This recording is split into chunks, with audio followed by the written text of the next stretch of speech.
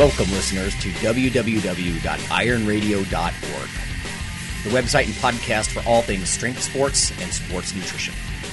With your hosts, Lonnie Lowery.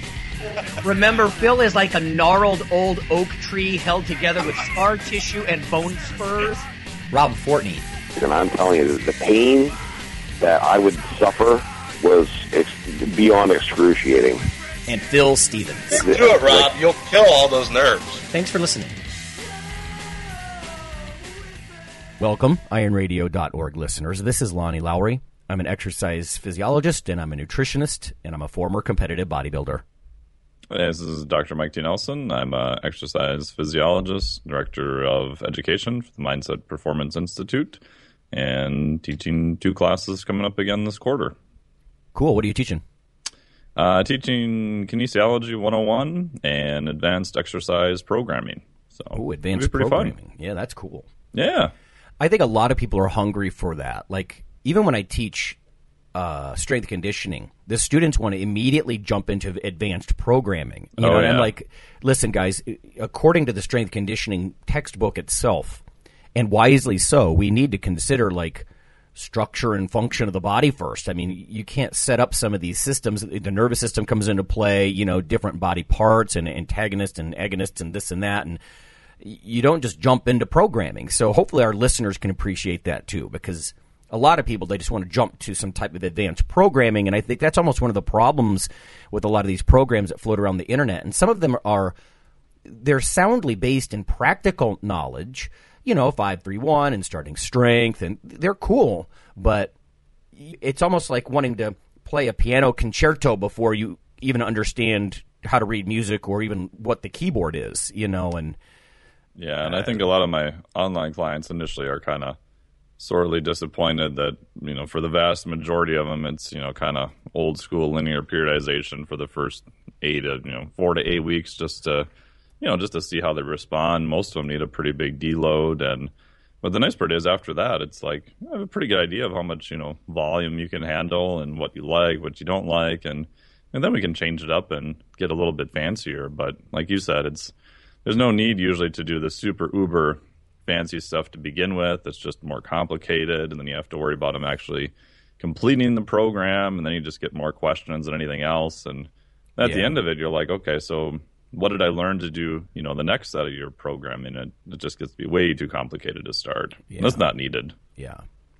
So, I mean, obviously we talk quite a bit of programming and whatnot here on the show, but hopefully our listeners are savvy enough that they get that, right? There's a lot behind this, the anatomy, the physiology, and the endocrinology, and the neurology, and holy guacamole, it's almost a systems approach before you can even get to the programming. And unfortunately, I think the magazines and a lot of the websites, they just jump to the programming. Even a beginner needs some plan. So I and that's why I've been really hesitant to even write any plans for any, you know, magazine or online articles or anything like that, because it's so specific to, you know, that individual you're dealing with. It's the same thing with nutrition for years. Same way. Yeah, the guys at T-Nation would be like, Lonnie, write us a program. The closest I think I ever got was that, like, 100 workouts to Ripped City or something. It was really just more of a calorie counting sort of energy balance article, because I was always so loath to do nutrition plans too, because just like with the training, you don't just set someone on a plan. What about all the baseline assessments that you need? You know, it's so individual. Like when you go to a doctor, he doesn't say, here's your plan, leave.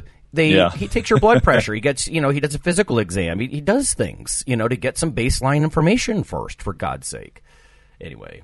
Yeah, and those things will change as you go too. So I always tell clients that, you know, this is a template, you know, this is a good starting place. But, you know, if you have any pain doing an exercise, or you just really, really hate one exercise, or your form doesn't feel right, I mean, it's obviously changes and tweaks and stuff you can make, where I know some coaches are just like, well, just shut up and do it. It's like, well, there's, you know, a time and a place for that, but usually they're giving you feedback that something's not right. So it's, you know, your job to try to see what's going on and change it if needed. Right. You know, in dietetics and in counseling too, my wife's going to join us in the second half of the show, everybody, for our topic, but that's, you know, per client or per patient. you always label it that in the note because, let's face it, it's subjective, but like you're saying, it matters. That's feedback that's coming for a reason, even if it is per patient. So, and by the way, I know you've mentioned in the past about how some people tolerate strength versus volume better and this and that. And I was just talking to Nick. He's a former student of mine from Minnesota. In fact, he's the one I put in touch with you. Oh, nice. Yeah, I did send him a reply. I haven't heard back yet. But, but we are talking about volume as sort of the focus of bodybuilding type stuff. And he's working on his master's in XPhys, and there is a certain discussion that starts to come up about programming, like how heavy do I really need to go if I just want hypertrophy, and can I do this with volume? And it's a fun discussion with some of this programming stuff. So, yeah, I think that's very interesting. I mean, what I typically do with most of those guys is most of their programs are pretty volume intensive, and then there's usually 1 or 2 days or maybe split where there is still some, pretty good strength focus, right? Because that's, if you can get stronger, even if you're using, 70, 80% of a load, then as your 1 rep max goes up, granted that's not your main goal, you can then move sort of a higher quality volume, right? Yeah, so you can move more load and heavier weights and that kind of stuff. So I think it just kind of allows for more progression over time too. Right on. Okay, I'll tell you what. We're going to get to one bit of news and one bit of listener mail. Before we get to our topic of the day in the second half of the show, the topic of the day is going to be healthy eating versus contest prep, right? So there's a spectrum of what one might call clean eating. And, Mike, I know you don't like that term, but so there's this spectrum of clean eating. What does that mean? And how do we deal with this? Like some examples from the household. So anyway, let's first get to the news. Strength and muscle sport news. This first one is technology news. And as an engineer, I don't know if you've heard of this, or I shouldn't expect you to know all things, mechanical and electrical. But there is a local physician here in town, and this is a very reputable physicians group. This is not, and again, no offense to the chiropractors who stick to their scope of practice and whatnot, but, sometimes you'll get some really adventurous chiropractors or people who they have all kinds of little machines and gadgets in their office with claims behind them, and it makes me wonder, frankly. Mm-hmm. But this is a very legitimate group of physicians, and they are advertising this stuff called Vanquish, pain-free fat reduction system. Let me just read through some. This is sort of an ad. This is from their actual family practice website. And like I said, these guys are not prone to being too far off on the, sometimes, and again, no offense to people who are naturopaths, but sometimes they get so adventurous. They want to believe some of this stuff works, and they lose a bit of the skepticism that I think you have to have, But it says scientifically proven. I don't like the term proven, and science doesn't really prove anything. But it says Vanquish has been scientifically shown to destroy fat cells, leading to fat reduction in targeted areas. It's a non-contact radio frequency device that delivers selective RF energy in a controlled fashion to the deep tissue in a targeted area. The frequency is set to allow the device to target and destroy unwanted fat cells while leaving skin, muscle, and other healthy tissues unharmed. It says it's painless. There's no pain or discomfort. And it says it's able to target fat collected, like, for example, in the abdominal area. And they have some pre- and post-treatment pictures here of both lean and really not lean people. It says patients can lose up to 3 inches with Vanquish with just 4 weekly treatments. Some may notice a difference after a single treatment, but it takes a few weeks to see the full results. Thoughts? Yeah, I don't know that much about it. I know a physician, a buddy of mine who's in California, his business partner in the same practice was doing something very similar with either RF or cold, I think. I'm not sure which one it was, but kind of similar thing. I mean, he seemed to be pretty legitimate, and the guy I know he business partners with said he's, pretty legitimate because, a lot of these things just seem like they're utter kind of quackery kind of stuff. Right. I know when I was in the medical device industry, there's a lot of work with RF ablation for atrial fib and those things. Okay. Because you can basically put a catheter into the atrium. In essence, what you're trying to do is scar over a bunch of the tissue. So you're trying to contain these sort of stray electrical signals. A little more complicated than that. But there's all sorts of stuff using different types of RF. There's catheters that cool the tissue, heat it. So at least from a mechanistic standpoint, it makes sense that you can get specific RF frequencies to, target different cell structures and that type of thing. I don't know if you can do enough sort of volume, work with that to see a difference. But, yeah, I don't know. Interesting. It really begs the question to me.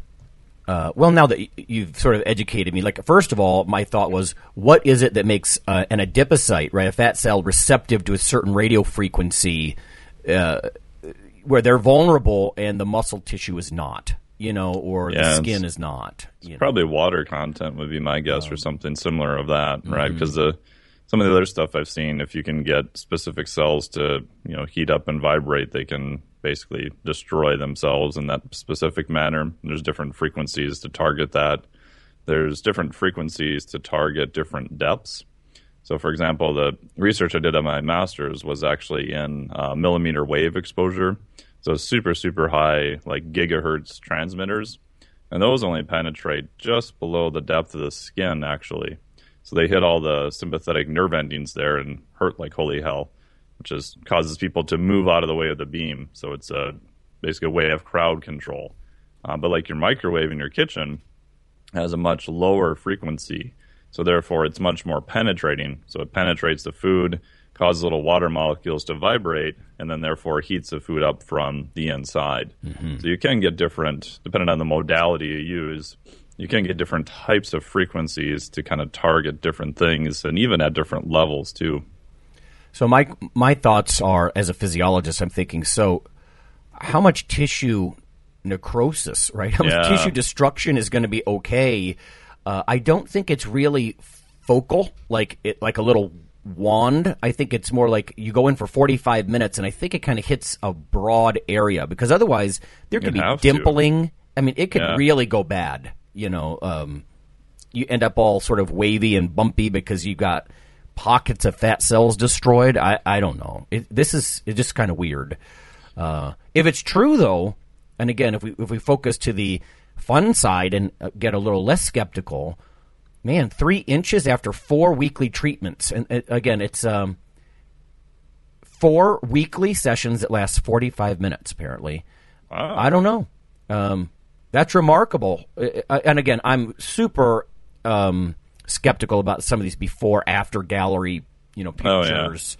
But they show some stuff, and there's a lean woman here, and literally in the before picture, you can't really make out the abs, and afterwards, you can make out, 2 to 4 of her abs. I mean, there's a difference, but it's not. It doesn't look like a big ugly lie difference, So I don't know, something to keep your eyes open for, ears open for, people. Vanquish. Focused field radio frequency destruction of fat cells. Yeah, and obviously we both know what would be interesting to see the long-term effects there too, right? Because if you, a friend of mine, she's a liposurgeon, does liposuction, different types of cosmetic procedures, and the two things after talking to her that were fascinating is that she can remove a ton of fat by doing liposuction, but your weight may not change that much. Right, because even though fat is relatively dense, there's only a limited amount that they can remove.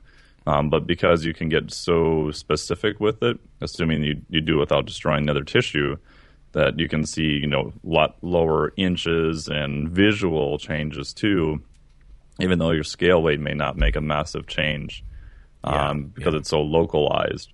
And the other part that was interesting too is that it's, I don't know, there's a lot of art, I think, that still goes into those procedures, like you were saying. What if you zap too much fat from one area, right, and you get this big indented area on one side, and the other side looks goofy, and stuff shifts, and shift, that'd be bad. That'd be bad. As a physiologist, like systemically, I also think, like, is there enough tissue destruction? Like, are you going to see triglycerides skyrocket in their bloodstream. I almost want to do a series of blood draws for a couple of hours, 3, 4, 5 hours afterwards. And because, of course, a lot of listeners know that fat cells, they're like little oil balloons, they're just little containers. I mean, I know they're hormonally active and they're not just a gas tank, but compared to the typical picture of a cell that we think of with the nucleus in the middle and the water and the little mitochondria and organelles floating around, all that's pushed to the side, and there's this huge oil droplet. When you destroy that, you burst it like the oil balloon. It makes you wonder, is all that going to flood into your bloodstream? Gotta go somewhere. Yeah, I don't know. Anyway, okay, listener question, and this one is mostly for you. Everyone, Phil isn't joining us today. Not only is it the 4th of July, which is, of course, a holiday here in the U.S., but he's also got a brand new hip and a brand new baby, so... Can't expect everything from the man. So here it is. It says deadlift grip issues due to accident. Hi, Lonnie. Let me start off by saying your guys is one of the best podcasts I've ever listened to. I never miss a show, and I'm making my way through your entire archive because the material is just that rich. Thank you, and keep up the good work. A little background on me. I used to lift regularly in my younger days, high school football, albeit not very well, and have in the last few years been introduced to fitness and become more and more interested in powerlifting. I'm making my way through the newbie gains and have increased my bench press from 175 to 255. Nice. Man. Squat from 285 pound to 465 pound. Wow. And my deadlift from 315 to 5 1/4. Oh, that's impressive. Yeah, all over the course of 2 years. Once I hit the dreaded plateau using programming such as 531 and starting strength. Oh, see, there we go. Perfect intro. I have since moved on to Shaco, and I am currently in my 3rd month and loving it. Now the issue. Due to a childhood accident, I was left with 2/3 of my middle finger on my right hand missing, as well as the tip of my ring finger.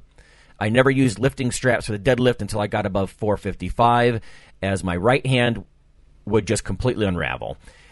In your and the other guy's opinion, professional opinion, do you think it's possible to train my grip enough to where I won't need to use these straps? I perform all other pulling activities with no straps, and that includes weighted pull-ups. But like I said, above 450 or so in weight, and it's just too much. If you've got any ideas on what I could do as far as grip work is concerned to beef up my grip strength in my right hand, please let me know, as I'm starting to consider entering powerlifting meets. Oh, nice. Yeah, I think he's strong enough to do that, yeah. Oh, yeah. Let's see. And I feel like my performance will be significantly hindered by my grip strength in the deadlift. It says it's been suggested to reach out to USAPL and other governing bodies to gain permission to use a lifting strap for my right hand. That's a good question, since you would need that, if you need that. I want to lift it on my own. I've thought of possibly using a gripping device for training, but I read that this mainly trains crushing strength and it's a little carryover to the actually holding a deadlift. I feel every other part of my body is able to pull the 5 1/4 plus except my right hand grip. Any input is welcome. Thanks, Hamid. And on the right hand, what was it? You said ring finger and... 2/3 of my middle finger on my right hand, as well as the tip of my ring finger. Oh, okay. Ring finger tip. Oh, okay. So what do you think? Yeah, I mean, first off, that's very impressive numbers especially for only, for 2 years. That's really, really good. Yeah. So, yeah, I would, definitely encourage the powerlifting meet for there. It'd be interesting to see what USAPL says. In general, they're very, very sticklers on rules, which, I don't have any problem with. I just tell people, make sure you check everything before you go there. I did a local meet, USAPL, several years ago, and I had Vibrams, which were found to be illegal, and I had a pair of just like spandex-type underwear, which were also illegal. So, oh, okay. That was kind of my fault for not going through all the rules, but I ran home and got some and worked out all right. I guess my first question for the deadlift grip is, it almost sounded like his right hand was palms down. Did he say if it was pronated or supinated? I don't recall any of that info. Yeah. He did give me a follow-up, though. He said, I don't know if it matters, but I'm about 5'10", 185 in weight. Oh, okay. So, Yeah, those are really good for that height and weight. Yeah. So that's the first thing I would look at. I'm guessing, and it could be that if his right hand is down, right, that's going to be a much weaker grip than supinated, so palm up. So if he's using a mixed grip, he may have to train flipping his grip a little bit, because the right hand that's going to be up is going to be in a much stronger position than palm down. That's the first thing I would look at. In my experience, I would agree that the kind of the crush, the gripper training that you see advertised all the time, I just really haven't seen much positive transfer with that. And it's very, very specific. So if you do like a grip contest or you really get into doing grippers, I get to train with Adam Glass here for several years. I did a bunch of grip contests just so I could get better at grip. And he's really good at doing all that stuff, competed in the Arnold a couple of years ago. And in his experience, too, he hasn't seen that transfer very well. So usually I put that kind of last on the list. The things that I would try that are a little bit different is palms kind of... So the two things I would do is palms down work and especially oversized work. So getting like an axle or just like a pair of fat grips. So fat grips will take the diameter of the bar from 1 inch to about 2 inches. And that makes a significantly more strain on that kind of supportive grip. And usually that transfers really well when you go back to a 1 inch bar. So I got an axle a couple of years ago and just started doing axle work for almost like a year. I don't even think I pulled any deadlifts that were non-axle. And I went back to just a normal deadlift, and wow, it felt like this tiny little twig that you could break. So pretty big transfer with that. Another thing that works really well too, especially on him, since his thumb and his index finger are still good, and that's where you'll generate a lot of grip strength, is doing like a simple two-hand pinch. So you can take 225s, 35s, or 45s, put them together with the smooth side out, and then do just a one-hand or two-hand pinch. So you're just going to put your hand over it, kind of like a lobster, and then try to lift it that way. Yikes. So the thumb is opposing the other fingers at that point. And in a lot of people, if you look at when the palm is down, the only thing that's opposing the other fingers is the thumb, right? So if your thumb starts to get pulled out, the bar will just unravel really easy. So those are two things I would look at. And then if he is doing a lot of right hand up work, I actually do have people look at trying even like dumbbell rows with their hands supinated, right? So their palm up. You have to pull with the elbow. Don't try to do a bicep curl that way. But that's another way just to get some more volume with the hand that's also up. So that's what I'd have him try. That's awesome advice. I mean, those are a lot of things that make a lot of sense to me. I mean, Phil's such a deadlift master that maybe we'll pick his brain next week for him too. As well. And for most guys who have functional hands, I just tell them to, for as long as you can, or even take a block of their training and just do your pulling with no straps, truck only, and both hands palms down.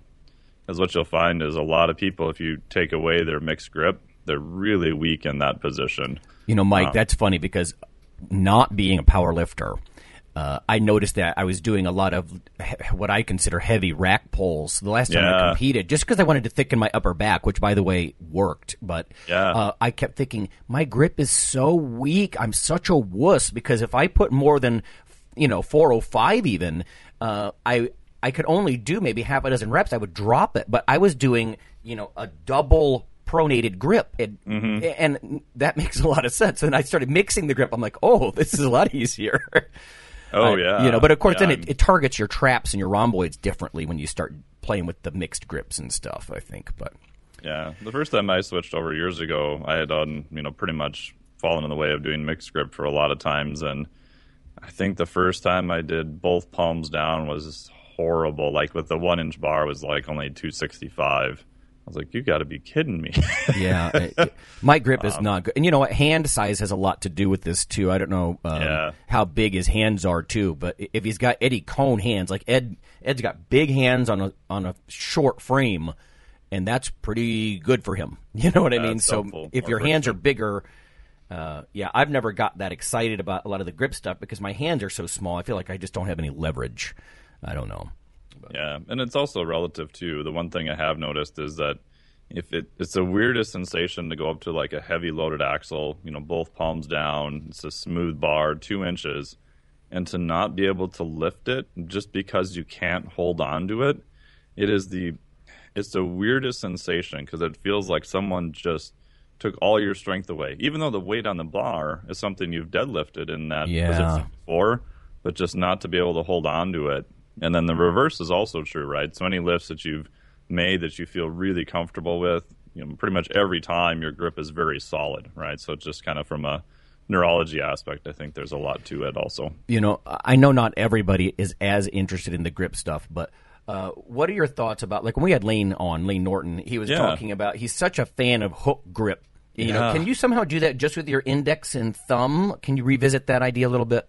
Yeah, so hook grip is actually, as you put your hands around the bar, you're actually pulling your index finger, in essence, kind of over your thumb, and you're crushing your thumb into the bar.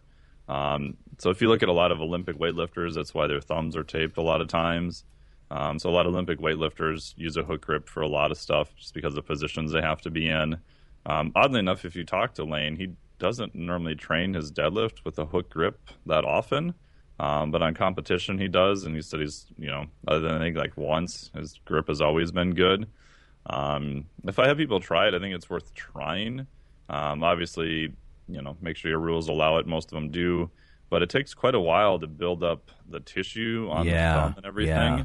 And that position is also very specific. I just don't know a lot of people thinking for powerlifting aspects can get away with it. So I think it's worth trying. But, I tried it for a while and it just hurt too much. I was a pussy and quit. I'm the same way. Fortress doesn't even like that, and Fortress is, he's such this thickly built dude, and it's surprising for me to hear that Lane doesn't actually ever train like that, because you would think you'd have to train to build up the tissues like that, because like you said, it hurts like hell. I mean, maybe he does now. I mean, when I talked to him last time a while ago, he's like, no, I just already, I've done that. And I think because his background is bodybuilding, right? He didn't want to use a mixed grip with super heavy weights because of risk to the bicep and that type of thing. So from that aspect, it makes sense. And he's like, well, my grip was weaker, both hands down, and you're pulling over 700 pounds for a deadlift. So he's like, so I just used a hook grip and it worked. It's like, wow, that's...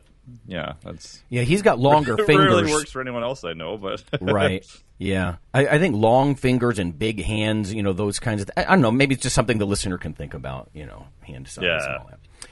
Okay. Well, now, Phil just sent me a text, and he said he's going to send us a little audio clip, so I don't even know what it's about. Nice. So we're going to do a handover of the mic to Phil for a mystery segment, and then just like last week, we'll go to break right after his segment, and then when we come back, we'll tackle our topic of the day, which again is this quote-unquote clean eating spectrum, and what it means, at least to us. Hi, everybody. Here I am again.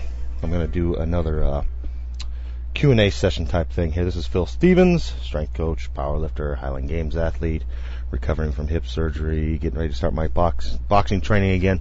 I'll let you guys know how that's going. Sorry, I haven't been updating my log there. Going good. They cleared me to start taking ibuprofen again, which was freaking amazing.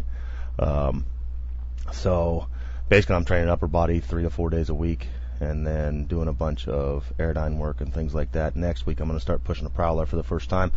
But things are going good. I'm down, the lowest I've been in a while, about 248. So about 3 pounds away from where my coach wants me to box at.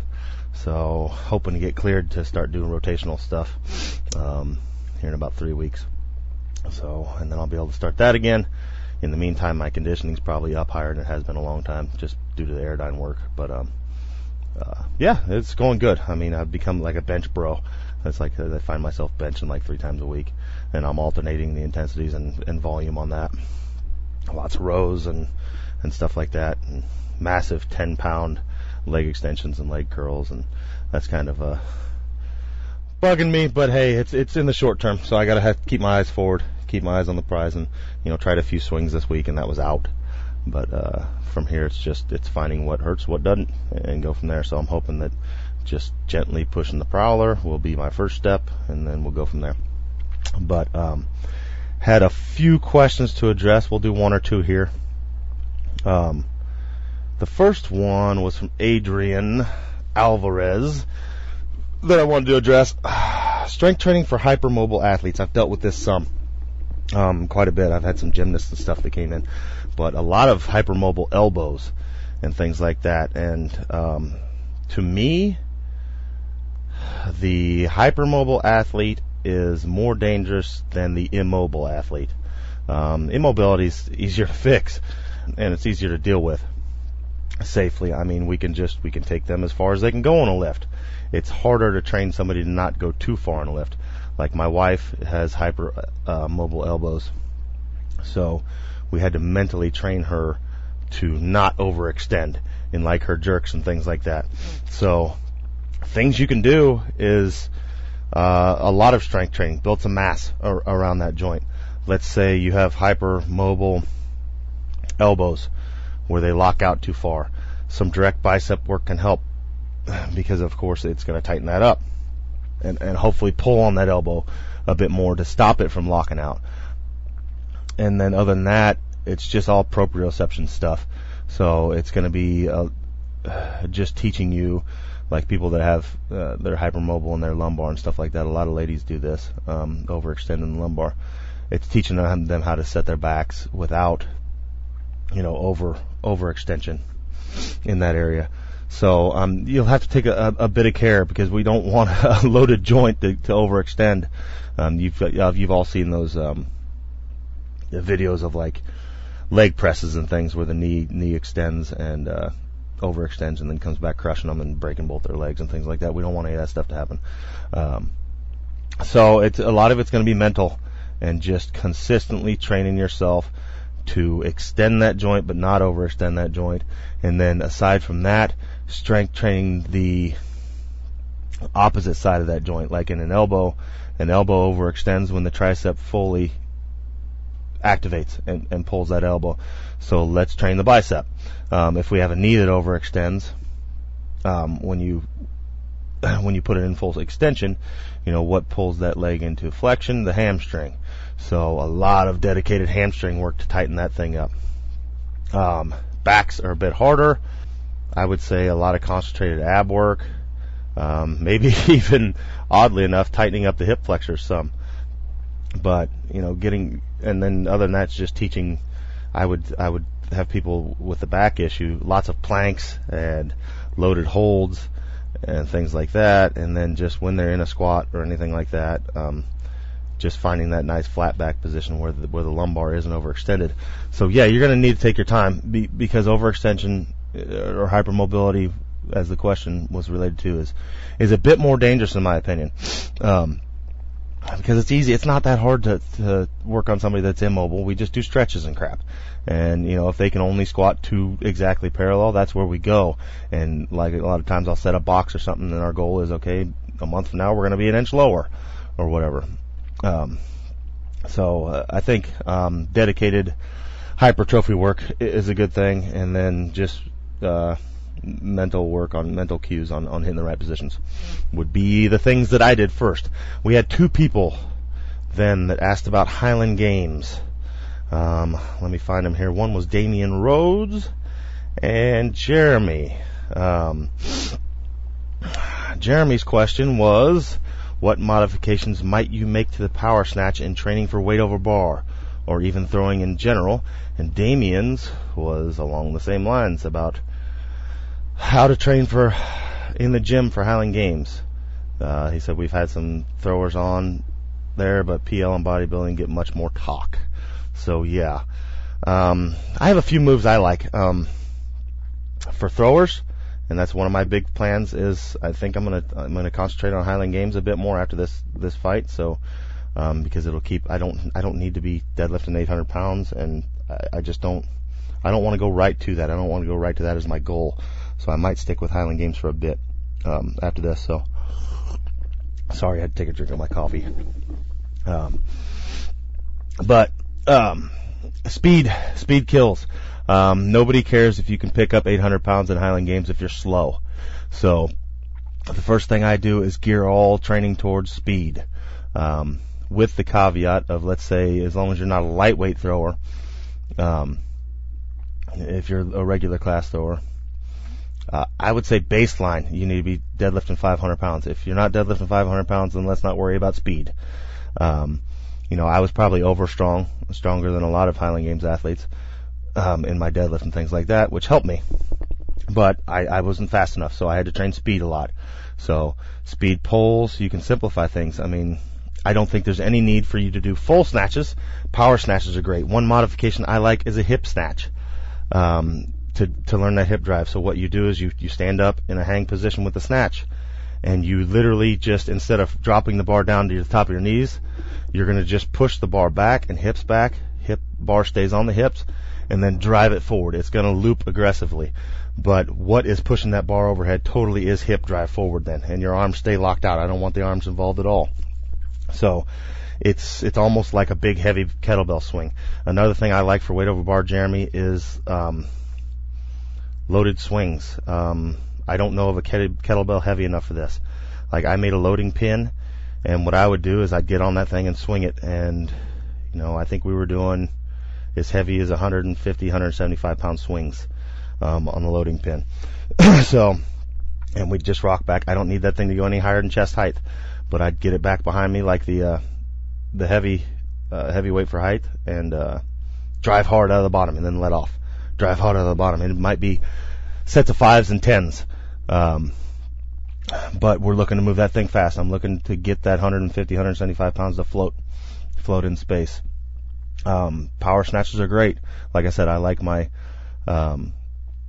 the variation of the hip snatch forward as well. Just learning that hip drive and that overextension of reach with the chin. Push your butt back and reach forward with the chin, and then just drive hard. And like I said, gear everything towards speed. Instead of doing 80% on deadlifts, maybe you're working at 70%, and we're looking to drive that thing fast. And squats, same thing. I like pause squats. The load might be 70%, and you're going to go sit in the bottom 1, 2, boom, you're exploding up. Gear everything towards speed. I like going to, once you're strong enough, lots of push presses, push jerks, things like that, because, it's not the arm that throws the stone far. It's the hips. So we need those hips in line with the arms. What happens is the tricep works. It locks out after. So we want that explosive hip drive, boom, and then just a fast, snappy lockout. The load should not be something you're grinding. We want to move up slowly, but it's something that you can pop out. And we don't need a lot of hypertrophy. We just need speed. So same thing even on your bench pressing and stuff. Everything is done for speed. You might do, it depends on the athlete. If I have an athlete that just needs to get bigger, yeah, we'll spend some time there, but still, speed is what kills. So we're ever increasing the loads that they can move fast. I'm lucky enough that I finally bought a machine that measures power output, so I can stop the set when it starts to slow down. But you can kind of measure this yourself. I like hearing the weight move. So if I don't hear a clang of plates, it ain't moving fast enough. Even on deadlift, squats, everything else, I want it moving fast enough to where I can make a clink clank at the top. And then other than that, even sprint work and things like that. People don't think of conditioning for Highland Games, but it's a long frickin' day. If you're not in condition, you're going to poop out at the end. So, fairly long sessions and lots of work. Other than that, I think most throwers just need to throw more. Like I needed no more gym time. I needed a lot more throwing time. So, there's that. But yeah, in the gym, I would make everything towards speed. And then other than that, core strength and rotational core strength is huge. So, good mornings, I think, help back, even back extensions and things like that. But then we're talking, rotational strength and, what do we call them? I'm drawing a blank here. We've got our abdominal wall but side bends and things like that. And then also you can load a bar up for your rotational strength. Let's say, 30-40% of your squat. We're going to squat down just a little bit, like a little quarter squat, torso very upright. We're going to turn our hips in our shoulders, just like a throwing position for the stone, and then drive those weights just a little bit, and then you're going to attempt to stop it straight forward. Turn the other way, drive. Offhand work, I think, is important. So as much work as you're doing with your on hand, we need to be doing something with the offhand. So swings with both hands, heavy. And then other than that, man, it's just speed.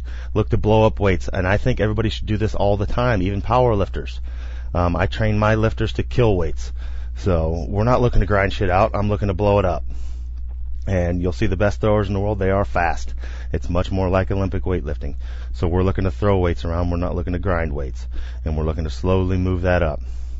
But like I said, any core work you can do and things like that are going to be great. I don't think we need to put you in a lot of abdominal flexion, meaning like crunches and crap like that, but loaded planks, loaded carries, side bends, things like that, and then, just swinging the implements and learning to drive, doing hip drive, doing casting drills with heavy weights.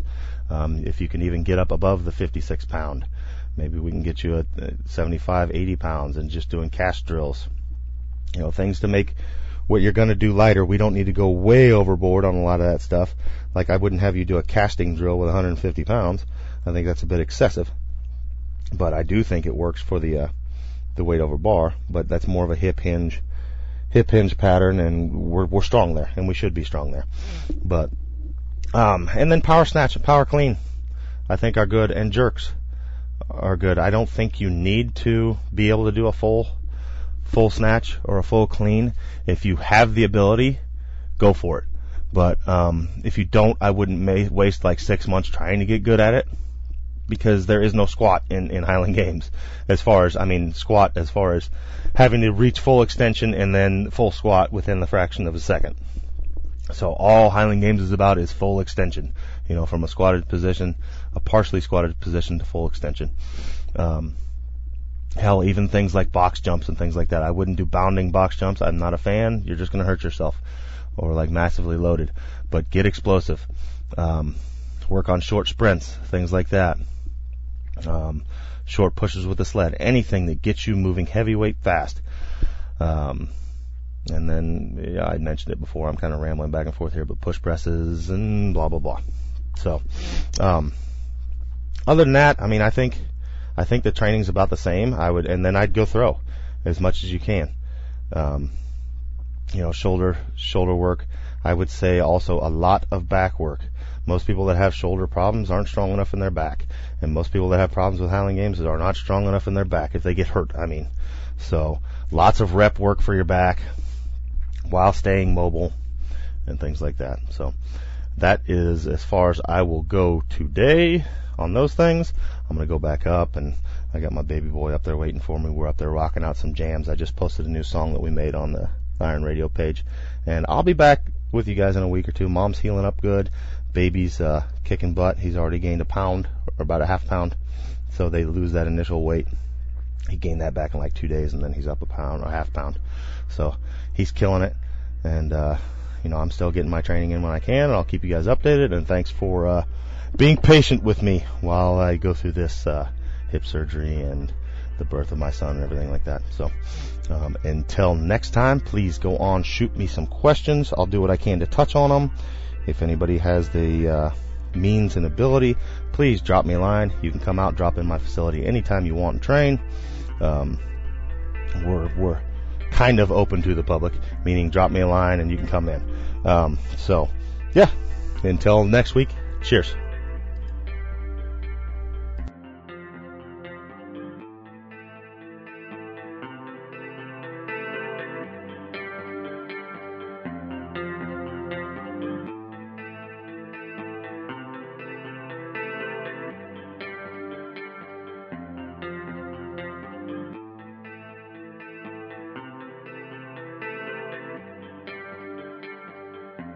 Hi, this is Dr. Lowry with an update on the protein book that you hear about in the ad at the end of the show. If you simply Google CRC Press and protein, there's a new development. On the right side of the page, you can see ebook, and there's a purchase/rent option. And the cool thing here is if you check that out now, because they have an agreement with VitalBook, you can actually download the ebook for $69 US. So that's 31% off the $99.95 cover price. So that's pretty fantastic. $69, I think that's going to drop it into the affordable range for a lot of people, and you can even rent it. Lower down the page, they have 180-day rentals and 1-year rentals, so you can access the book in electronic format and get some of this juicy information. So, thanks.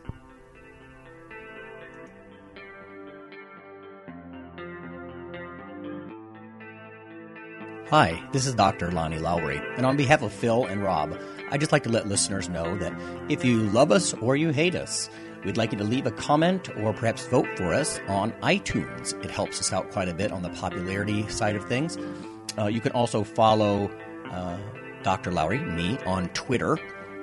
It's Lawnman7 on Twitter if you want to do that. We also have a Facebook page, the Iron Radio listeners page. So whether it's leaving a comment or voting for us or following us on Twitter or Facebook, that would be fantastic. Also, occasionally Rob or myself will write an article for another website, and Phil will as well. So lots of ways to interact, follow us in other media, and vote for us and keep things going strong on Iron Radio. Thanks.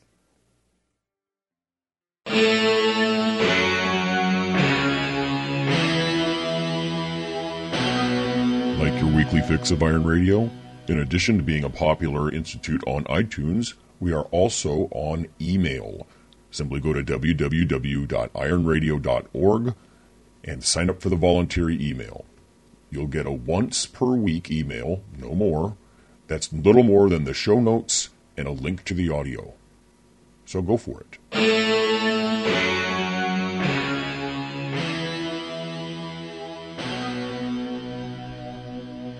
All right, everyone, we're back. It's Dr. Nelson, and it's Lonnie Lowry, and we have my wife, Kelly, who's on to give some insights, I think, on this whole clean eating spectrum. Now, some people don't like the word clean eating because, of course, that term, because what does that really mean? Like, what's clean versus not? Or, like, Mike, maybe you can add a few thoughts before we hit record. You said there's a certain, like, value judgment in this whole clean eating idea. Yeah, I think it's just the whole thing. I personally don't like the term. I understand what people say when they mean it, because I think it implies that, oh, this is a clean food. Oh, this is an unclean food, like you're never supposed to eat it. And then people have a piece of chocolate cake and feel horrible, you know. So I think it just kind of implies that there's some morality associated with food, you know, that here's your... my friend Paul Noble says, here's your naughty and nice list of foods. You know, just eat the ones on the nice list and you'll be fine. Well, but what happens if you go out to dinner or you go to a social event or things like that? So I think it just from the psychological side is just not my favorite. Yeah. Listeners, if anybody's interested in our listener editorial section, Jaya Dixit has been on the show before. She's a grad student. Very good stuff on that. Sociology sort of expert. She would cringe at that term, but she offers a really nice little commentary about some of those value judgments when it comes to food. But for our purposes, we've got 3 categories from what I call healthy eating. And this is the sort of everyday kind of eating that I think most of our listeners would employ. I know some of the powerlifters are just very against purposely trying to count too many things, you know, and that sort of thing. And some strength guys, they probably even revel in just eating Big Macs and ice cream. And occasionally that's fun, you know. But so we've got 3 categories that are increasingly strict or restrictive. So at our loosest category, and again, I'll give some examples of some foods here and just ask Kelly to toss in her 2 cents. But we have the healthy category, and then a stricter category, which might be like, for example, in my household, if we decide, let's drop a couple of pounds of fat, what would we do? So I'll call that the simply clean category. It's a little more restrictive than just general healthy eating, but we'll call it clean eating. And then there's the contest prep category. And I was telling Mike before we hit record, there's maybe only been half a dozen times in my life I've descended to this level. It's way too restrictive to be healthy for long. So think about the contest prep as maybe being the 3 months before you actually compete in bodybuilding. So you're desperate to get down to low single digit body fat if you can, because you're going to be on stage in your underwear in front of 1,000 people, right? So variety, I think, is our key word for our loosest category. So in the healthy category, in my household, I almost tend to think, and I think Kelly does too on some level, like international eating, like a Mediterranean type diet. There's a lot of things in a Mediterranean diet that fit this that might not be strict enough for the other categories. Like we'll use olive oil in our cooking, or maybe even splurge and, dip some bread in some olive oil and have a glass of wine. That's the kind of stuff I wouldn't do at the more strict levels. But, olives, sun-dried tomatoes that are sort of in a marinade, artichoke hearts in oil, that kind of stuff. What else do we do? Just like the Asian foods, mixing the meats, the vegetables. Yeah, rice is in that category. Soba noodles, like buckwheat noodles. There's a lot of that sort of stuff when you think about, seafood of all kinds. I think seafood could fit most of these categories, really.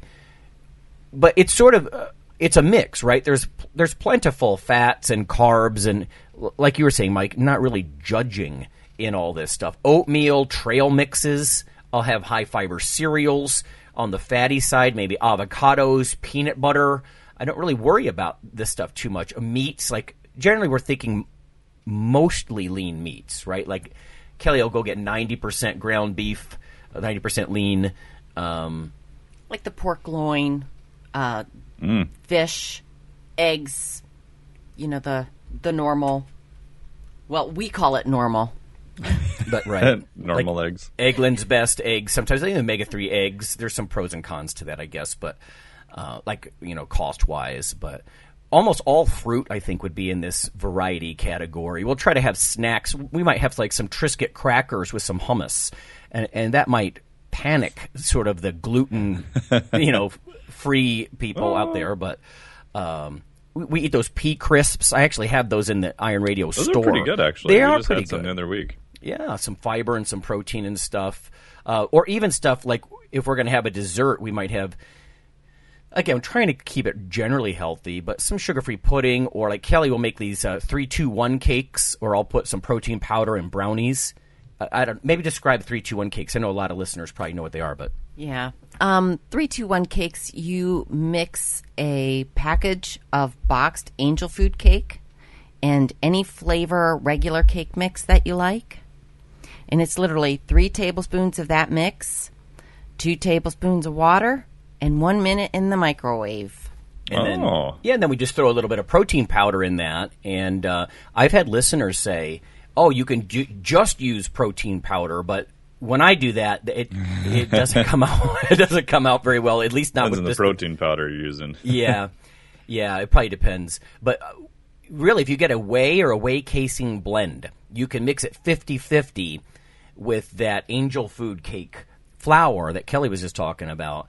That way you get a little bit of your sugar fix if you want. It's actually a very small portion size. Like she was just describing. I would double that portion size probably and still feel okay. But having said that, Mike, what about you? Like general eating in your household, how do you go about that, or how would you define it?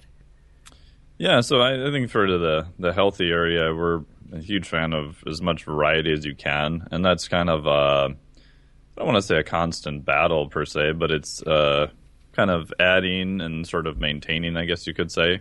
A lot of it depends upon where we're at in the seasons. So we try to buy most of our beef from there's a farmer we get from either Iowa or Wisconsin. So we try to get mostly grass-fed beef. The literature is like really back and forth on that. But for us, I feel better supporting also the local farmer. You know, we happen to buy the Highland cattle, which are raised on grass, and we know the guy. And the reality is, when we did the price comparison between that and if we bought the exact same thing at, you know, just the local grocery store down the road, it wasn't really that much more per se. But you had to buy half a cow at once. Oh, right. So you had to buy a fair amount of it at once. But what we found is that I really like having that variety already there. And so we'll buy maybe more seafood. So we went up to Alaska a couple of years ago to visit my uncle who lives there. So we got to do some halibut fishing there, which was very fun, and ship back a bunch of fish. And even just stuff like frozen fruit and things of that nature. I found that if we have a lot of the variety on hand, you can kind of open your freezer and go, oh, do we want steak tonight or hamburger or, you know, maybe a liver or something like that. So you have the variety already kind of there. And then in the summer, we try to go to the farmer's market a little bit more because they'll have more seasonal vegetables and different things like that. It's usually more inexpensive also. It's a little bit higher quality. But we don't really necessarily would, I guess, demonize other foods. You know, for example, last night, both of us were just so ridiculously tired, we ended up ordering pizza from Domino's. You know, so it's not like you're sitting around every night having your perfect, you know, grass-fed steak with the organic raised vegetables that were raised by the farmer down the road. And, you know, I think all that is good. I think if you can move that direction, you're probably going to be better. But the flip side is if you can't do that, or, you know, once in a while you want something else, I don't think that's the worst thing in the world either. So yeah, I've actually had some comments. Like, I'd post something that I was making at home on Twitter. I'm like, oh, that looks delicious, I'm going to post that. And maybe it was some meatballs that I was making, and you know, and occasionally you'll get a comment from someone like, oh yeah, well that's just because of subsidies, or that, you know, there's still gluten in there. And I'm like, you know, like you were saying, it's almost from that variety perspective. If you're so inflexible, you know, to use sort of your kind of perspective, that you can't go eat a pizza, I'm not sure that's psychologically or even physically healthy. You should be able to handle the insult of Domino's pizza. You know what I mean? And you know, my wife avoids gluten just because it doesn't work well with her at all. Oh, so right, Domino's even has gluten-free pizza now. You know, gluten doesn't bother me, so it's, you know, I think you can still individualize it on those particular things. And even with clients, I always ask them, I said, it's no one food is good or bad. Just like we're going to go through here, depending upon where you're at and what your goals are. You know, eating Domino's every night, probably not going to be the best. But, you know, once in a while, probably not a big deal. If you're trying to step on stage, or you've got a weight class you have to meet, or something that's coming up very close, yeah, eating a pizza from Domino's is probably not going to help you towards that goal. That doesn't mean that food is inherently bad. Just means that for your goal and where you're at relation to that, it's probably not your best option at that point. I almost wish Fortress was on. You know, he has quite the proclivity for grease wheels. You know, calls them, you know, he loves that stuff. And, again, his goal, a lot of this stuff with this spectrum getting stricter and stricter is, you're right, it's goal oriented, right? So let me just put this to Kelly then. So if we go beyond that, let's say you and I wanted to just lean down a little bit. There's not going to be any kind of contest for me. And listeners should know that Kelly doesn't compete in fitness events or anything like that. I think it helps keeps, you know, our home sane. But what about the cleaner eating? Like, I don't know, try to categorize how we do that. Well, first off, I don't do any of those things, you know, compete or anything like that, because I like food. And food is good. Yes, food is good. But our cleanup is more lower carb, salads, stir fry. It really focuses on the lean meats and the vegetables. Yeah, as far as recipes go, you know, I think those are they're just two obvious ways maybe to focus. I mean, it's usually the problem is not in the theory, it's the practice, right? I think if everybody in America started eating lean protein sources and fibrous vegetables, you'd see a huge amount of our health burden go away. You know, people would lose weight, their blood pressure would come down, their blood sugar would start to normalize. So salads are one way we do that. Maybe just to show sort of the process of getting stricter, instead of eating 90% beef, maybe we'd be getting 93 or 96%. You know, some of the leanest ground beef or round steak. You know, maybe we're using Pam instead of olive oil in the pans. Maybe it's steel cut oats instead of just any oats. Like sometimes out of convenience, I'll just have some even instant oats. You know, they've got some decent ones with protein mixed in them now. And I don't just mean soy protein, but, you know, whey. Salads, you could build almost anything, you know, vegetable-wise. Iceberg or romaine lettuce. I mean, I know iceberg lettuce doesn't have a lot of nutritional value, but it's something to eat. You know, Phil's always talking about you got to have a vehicle to get the good stuff into your mouth. And so stuff like whole grain or extra fiber tortillas or that iceberg lettuce, these are things that inherently I'm not real excited about, but they help you get the some of the more nutritious content into your mouth. You know, red bell peppers and all kinds of beans we'll put in salads, you know, like garbanzo beans and that sort of stuff, or onions, broccoli, cauliflower. You could put so many things in some of these things. We'll use low-fat dressings instead of full-fat dressings, again, just with the idea of getting a little stricter. You know, maybe we're using lower-fat dairy, whereas on the variety list I might have some mozzarella or one of the naturally leaner cheeses. We're probably just going with purposely low-fat cheese, you know, and that kind of stuff. Because I agree with what Kelly said, it's lower carb, but we're also sort of getting more fat conscious. So maybe instead of the Eggland's Best eggs or one of those omega-3 type eggs, maybe it's just egg beaters. You know, we'll play around with protein shake recipes. We'll start throwing FiberSure, Benefiber, you know, into different things.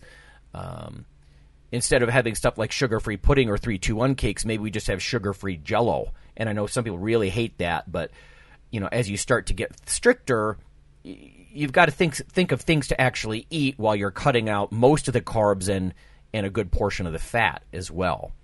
You know, now I don't know how you do it, Mike, but if you try to get leaner, what is it that you do? Do you do anything differently? Do you change portion sizes? Are the foods different?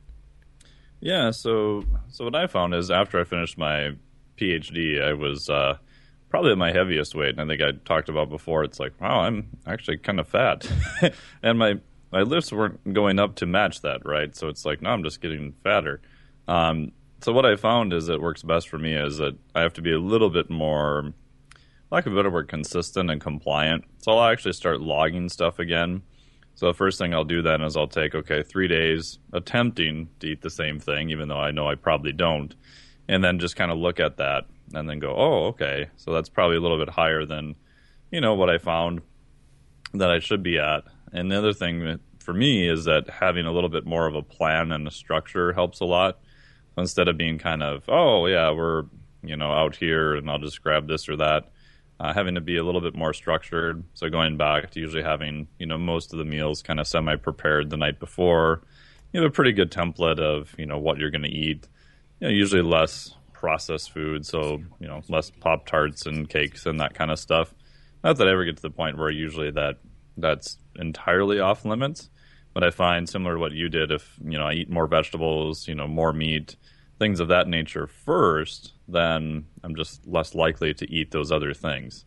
So I find that for me, and usually for a lot of my clients, works better, because it's the catch-22. If you tell them, okay, now you can never have XYZ food, they tend to kind of overthink on that, right? But you tell them, okay, now you're going to eat more protein, you're going to eat more fiber, you're going to eat more vegetables, you're going to try to eat a wider variety of vegetables, you know, some fruit.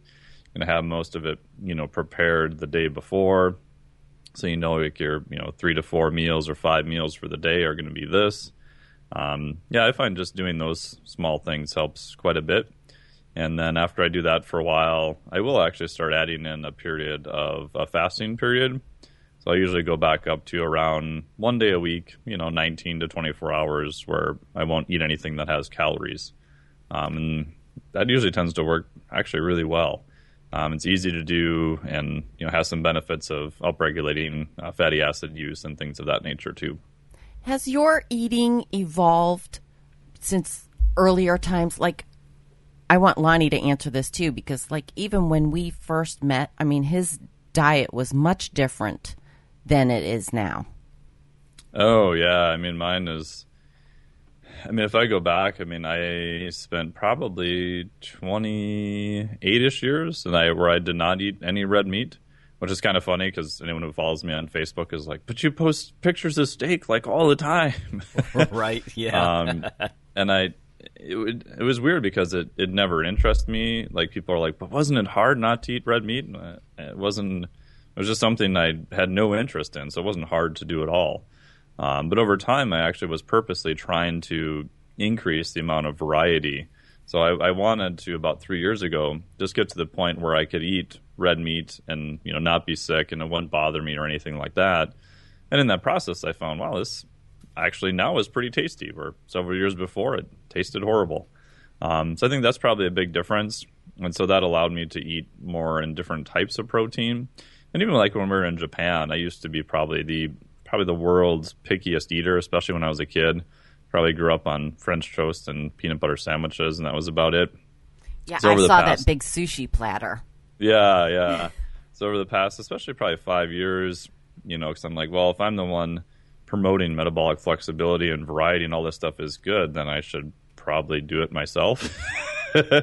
So just trying to increase the amount of variety in my diet. And what I found is over time, your tastes actually change, you know, so I like more bitter things. I like things that have more almost gelatinous texture now I can tolerate, where, you know, 3 or 4 years ago, I thought that was just the most hideous thing ever. So I think that's probably been the biggest change. And then the second thing has been trying to have periods of time where I'm more focused on it and less focused on nutrition. As for a while, I tried to be, you know, hyper focused on training and nutrition and finish the PhD and do these 2 other jobs and stay married and, you know, all these things. And at some point, you can't do all of it, right? So, okay, so what is a priority? Okay, I want to finish my degree. Okay, if I add 10 pounds during the last year, it's not that big of a deal. I know what to do to lose it. It's not going to be the end of the world type thing, you know. So trying to, I think, prioritize different areas and what your goals are, and then being okay with the other things at that time period, knowing that, okay, once this thing finishes, okay, now I can focus on that. I know what to do. You know, I have sort of the control over it, so I'll just put those things in place and be okay, instead of trying to burn yourself into the ground by trying to do everything all at the same time. Right. You know, if I could use a word to describe the evolution that I've gone through, probably it's been toward an enjoyment of food. You know, when I was probably early teens, when I was discovering bodybuilding back in the early 80s, I wouldn't eat anything with more than 3 grams of fat or 200 milligrams of sodium. I'm not kidding. Oh, wow. I mean, that's ridiculous. I mean, imagine how restrictive that diet is. And now I really enjoy food. You know, I mean, like right now, for example, I'm waiting on some surgical repairs and stuff, so I'm going to enjoy food. Is it healthy? Yes. Am I trying to stay active? As best as I can. But there's a difference, I think, at different stages in your career. You know, having a very Spartan, super restrictive diet because you want to be shredded. And, you know, when I was in my 20s, I was really, really lean. But then, I don't know, maybe you become comfortable carrying a little bit more body fat. I bet some of our listeners can identify with that, especially if it's going to help you build muscle or meet other goals, you know. But let me put this one to Kelly. So before you met me, how did you eat? You know what I mean? And then when you were brought into someone who is interested in physique and healthy eating and all that sort of stuff, how did things evolve for you? Well, we ate traditional stuff. You know, everything was meat and potatoes. You know, a lot of fried. You know, there was no calorie counting. You know, but we also did a lot of fresh veg. Fresh fruit. And then as I got older, hereditary health issues came into play. Some diabetic issues, high cholesterol. So I had to change up what I was eating. So fried foods, limited.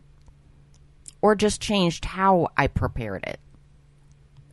And then when I met Lonnie, pretty much the same, keeping things very lean, probably more controlled when we first met, trying to impress, you know. I don't think it was so much super low carb when we first met. I think, if anything, we've evolved to more lower carb and more moderate on the fat side of things. Does that sound fair? Yeah, I would definitely agree with that. We don't do a lot of bread and pasta, actually, because I find that, not just because we're afraid of carbs, but Kelly and I are middle-aged, right? And your glucose tolerance sort of suffers a little. I can't eat the pound of pasta like I used to, you know. Like you said, with some of the blood sugar control issues and some of those sorts of things. You know what I mean? What do you eat? And we just kind of got away from quite as many carbs. Let's go to the last category, though, because we're running out of time, and that's contest prep.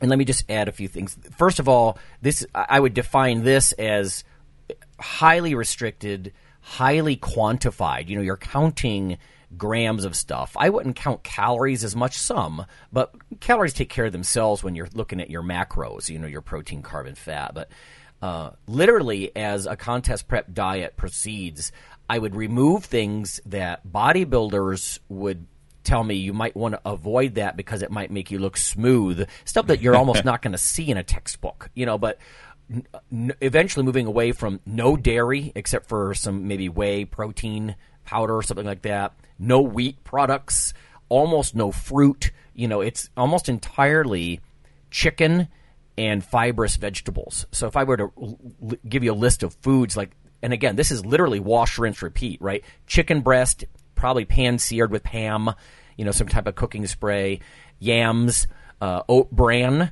you know, so instead of just oatmeal, just oat bran for my carbs. For the fibrous veg stuff like green beans, asparagus, broccoli. So in the morning, it's sort of egg whites with any one of these vegetables. And in the afternoon, it's chicken breast with any one of these vegetables. You know, and it's just water to drink. You know, it becomes incredibly Spartan. And it's just, like I said, it's just, then just repeat all that. So that's the kind of stuff is way too restrictive, like I said, to be a healthy diet. There's not enough variety to even get your micronutrients, vitamins, minerals, phytochemicals, you know, that kind of stuff. But literally in the last month, 6 weeks before a show, it's literally that every day. And some people can do that, and some people can't. I don't know, at least in my experience. Mike, have you ever gone crazy restrictive like that? No, I haven't personally. I mean, I work with some physique competitors, and with them, I mean, most of the ones I work with are pretty knowledgeable about what they're doing with nutrition. But even then, a lot of it, I think, comes down to their psychology. There's some that are so programmed to, okay, tilapia and broccoli, and this is all I can eat. And so before they even get to that part of the show, I try to hopefully change their mindset a little bit about that. But a lot of it, I think, is just the outside stress and everything else they have going on in their life, too. You know, because you're putting a lot of time into doing cardio and training and, you know, all your food prep and all that kind of stuff. And some people can only handle just that sort of, you throw a job on top of that. They need sort of that consistency. It's just easier for them. But if I can, I do like to incorporate as much variety as I can. So even, okay, this week you had spinach, maybe we'll exchange that for, you know, kale, maybe, you know, lettuce the next week, or, you know, blueberries, strawberries, raspberries, blackberries, you know, things that are very similar in terms of, you know, calories, so they don't have to try to calculate anything too different, but trying as hard as I can to get some micronutrition in there. Anecdotally, they seem to do a little bit better performance-wise with that, but there's not a lot of data that supports that. In the back of my head, I'm just thinking I'm trying to do the things to keep them as healthy as possible, knowing that what they're doing in the short term isn't really that healthy. you know, so and I think just by having some variety seems to help a little bit. But again, you know, have a lot of people that they can only handle so much of that too. You know, there's only so many decisions you can make at the end of the day, and for a lot of people, especially when they get that close, you know, having the exact same thing again is just sort of almost a necessary evil for a lot of people. Yeah. Kelly, let me ask you one last thing because we're just about out of time, but the times that I have descended into that contest prep, that strictest level on this healthy eating spectrum, I can't even call it healthy eating, clean eating, whatever you want to call it, spectrum. How have you dealt with that? I mean, you don't exactly join in. No, I usually run for the hills. Run away. Yes, because grouchiness comes into play too, But it really was kind of difficult because you don't want to eat stuff like pizza in front of somebody who's trying to eat clean for a competition, So it's just weird. Yeah, it's sort of the social contract in a way that, it's like you're agreeing to help me do this, and I'm not expecting you to do it either. Dorian Yates said something years ago which was really struck me. He said, why would I get completely explosive angry with my wife? I'll just eat the cake. I could just sit down and eat the cake. I'm doing this to myself, so how can I possibly blame her? And of course the kids are involved in that sort of stuff. So in a lot of ways, you'd have the regular healthy family meals, and then I would just make my stuff separately, Or even sometimes we would have similar to what Lonnie would eat, like the chicken and sweet potatoes, but we would have something extra, some kind of flavorful veg mix, or, just something to make it more family-oriented. Yeah. All right, well, that's the idea. And like I said, I just thought it'd be nice to have some spousal input on some of this stuff too, because again, the healthy variety level of all this, and Mike, I know you agree with that too. I mean, that level of variety, if you could boil down all of nutrition to one word, I've told students this for years, it's variety, right? Because then you're not getting too much of any one thing, so you're not going to overdose on any particular nutrient or pesticide or whatever. And then you're also getting such a variety of the micronutrition. Even different berries have different phytochemicals within them, So the word variety is one of the most powerful terms that you can do. And again, you're removing variety as you move down this clean eating spectrum.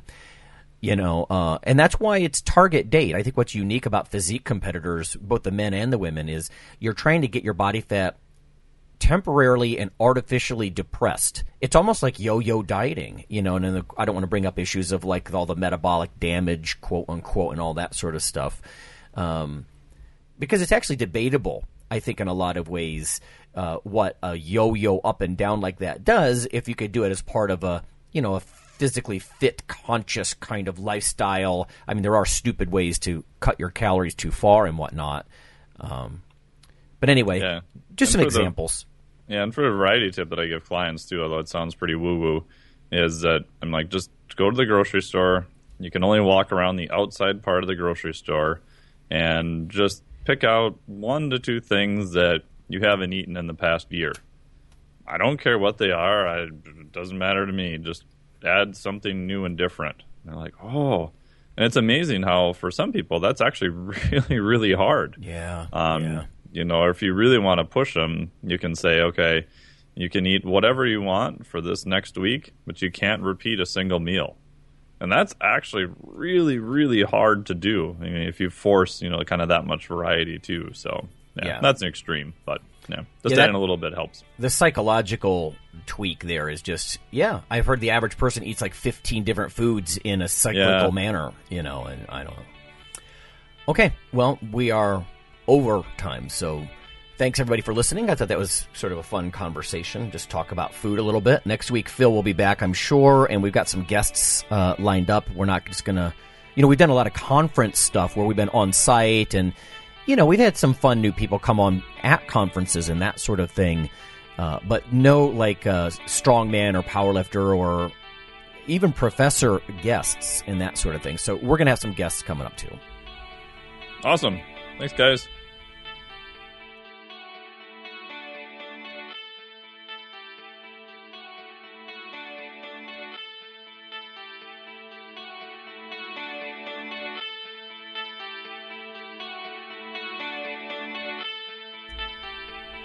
Hey listeners, have you seen the store at ironradio.org?